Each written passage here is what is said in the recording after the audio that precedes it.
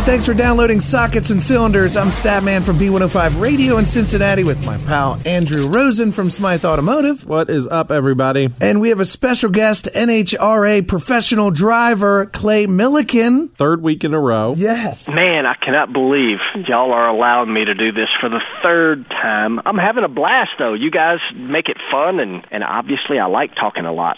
Well, yeah, and talking about cars, we could probably go all day. Oh, yeah, absolutely. No question about that. I mean, I tell people all the time, you know, when we're at the races entertaining all of our guests from Parts Plus, ask me anything you want, as long as it's race car related, because if it's on the news, chances are I haven't seen it. Oh, there you go. Because you're busy. You're a competitor. You're in the sport. You're focusing on your competition. And I just wonder, does the saying, if you're not first, you're last, apply to you and your racing team?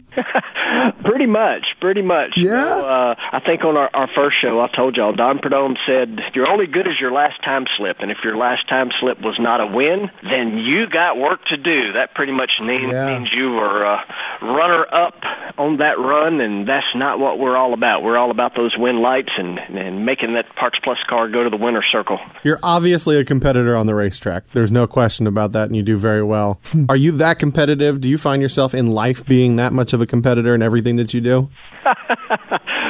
I'm going to say no, but if you ask people around me, they would probably say yes. Am I good at hiding how mad I am when I lose? Absolutely. I hide things very well. I do not like losing, though. But you know, it's like you're going to lose more racing than you win. I mean, it's just the nature of the business. I mean, you look at the greatest ever of all time, they're still going to lose more than they win. So, you know, people say all the time, I don't know how you get out of the car and you're still smiling and, you know, you're not throwing your helmet and kicking and being mad. To me, I know how fortunate I am to get to do what I do, and so, you know, I do still get out of the car smiling. Is it eating me up inside that we just got beat?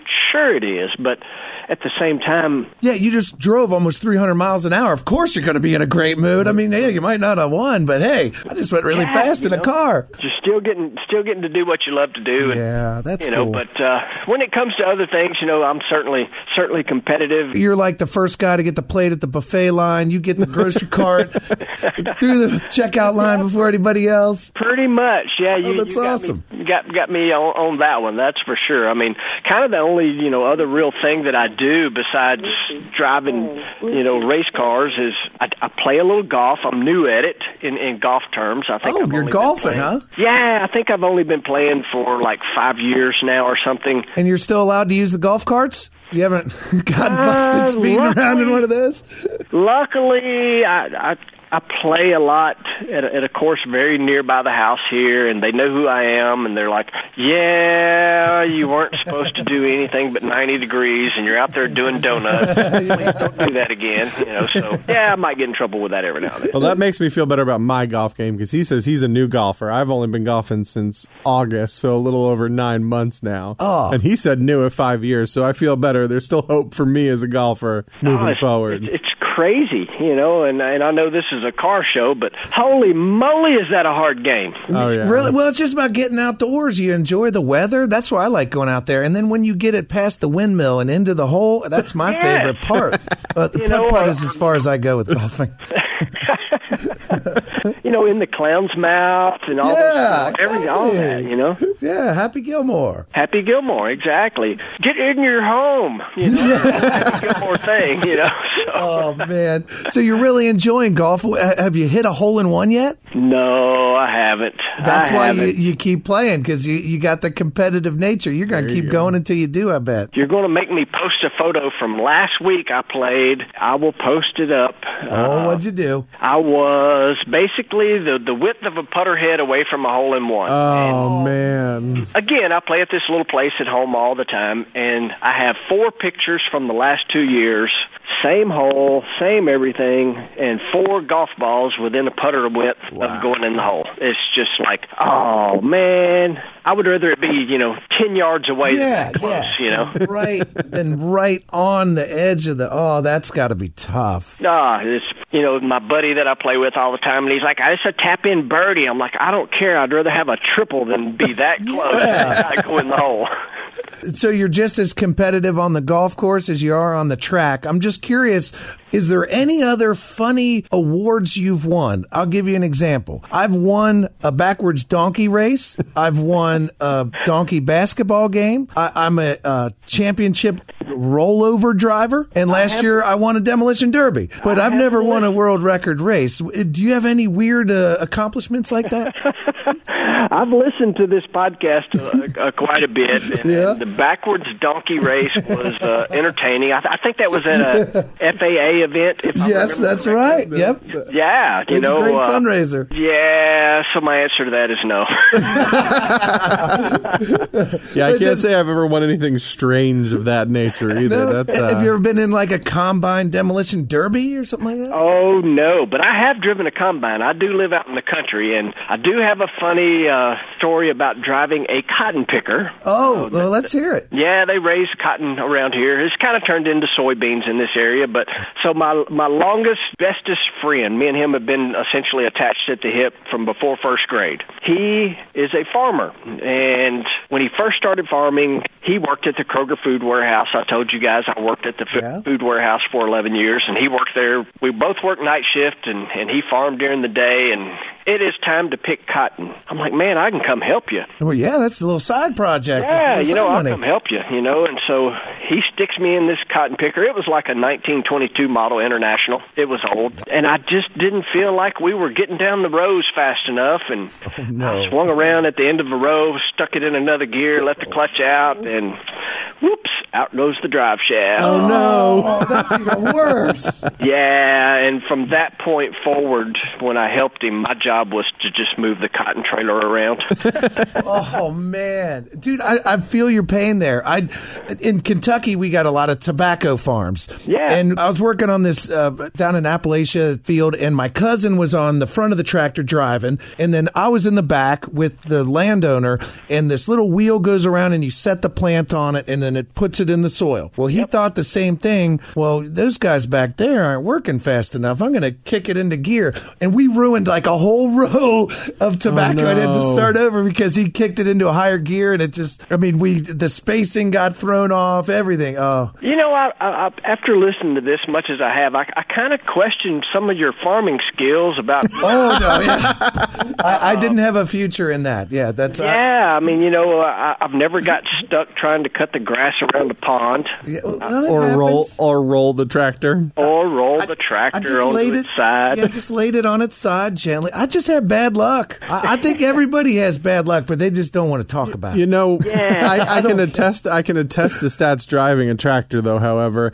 Not for farming purposes, but we did go up to Uncle Andy's farm here a couple weeks ago. Did you get to finally drive a tractor? I did, and it was exciting. Not only one, but I think it was 2 or 3 of them that I got to drive, and we had a lot of fun. One was a 1946 Ford. Yes, and it looks just like an old Ford when you're sitting up on top of it. The front end of it, the headlights. It was awesome. At one point, Stat and I pulled up next to each other. And he goes, I think this one's faster. I said, man, no way. So I was like, this one's definitely faster. He goes, no. So, all right, it's on. Yeah, I had like a 1986. It was a diesel run. I can't even remember. A Farmall, maybe. I can't remember. I don't remember. It was the big red one. Yeah, but you smoked me. Yeah. I had 5 gears. You had 4. I threw it in 4th. And that, when I first started, I popped it in like 3rd gear, and it like jumped up on me. I was like, oh, man. So I kind of eased into it. But by the time we got to that, man, we were slinging mud, 4th gear, flying around the barn and the chickens. It was a good time. That's why we're not farmers. That's exactly right.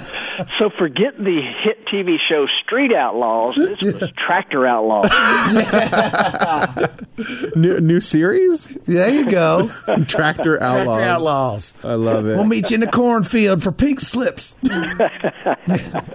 That's awesome. That is awesome. Andrew, I'm glad you finally got to go drive a tractor. Yeah, it was very exciting. I had a good time. Isn't it totally different than driving a regular car? Oh, yeah. And you're out there. You're just on a seat on a pedestal in the air. The wheels are right there. It's scary. There was definitely a few points where my body, nothing but my fingers were touching the steering wheel, and I was mid-air on that tractor. It was fun. Yeah, the old school tractors, safety was probably not at the top of the priority list when they were putting those things together. Definitely not. They could care less. But they got the job done. That old 40s Ford tractor is still running today. Yep. Original everything.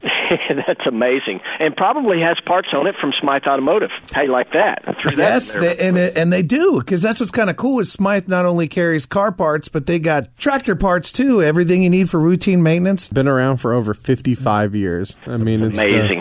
When you think about any business that's been around for that long a time, I mean, there's several of our partners, Dorman being one of them, standard 100+ years. It's just unbelievable that since the beginning of the cars, and Smyth Automotive has been around, half that time. It's just anybody who can stay in business, they're obviously doing something right. You're doing something right. Exactly. Treating people the way they need to be treated. That is the key to being successful. Treat people the way they need to be treated, and that's what Smyth does. Yeah. Key to life. So being a country boy, Clay, you ever go off-road? Oh, yes. I am a huge fan of off-road. I have... what you got? I actually have a couple of Polaris side-by-side razors. Oh, those razors are trouble, man. They go so fast and so fun. They are a lot of fun. I mean, it's a weird thing because I'm a drag racer. Yeah. We'd like to keep everything nice, neat, and clean, and I live real near the Mississippi River, so I tend to spend as much time cleaning after we get home from the river bottoms as I do riding.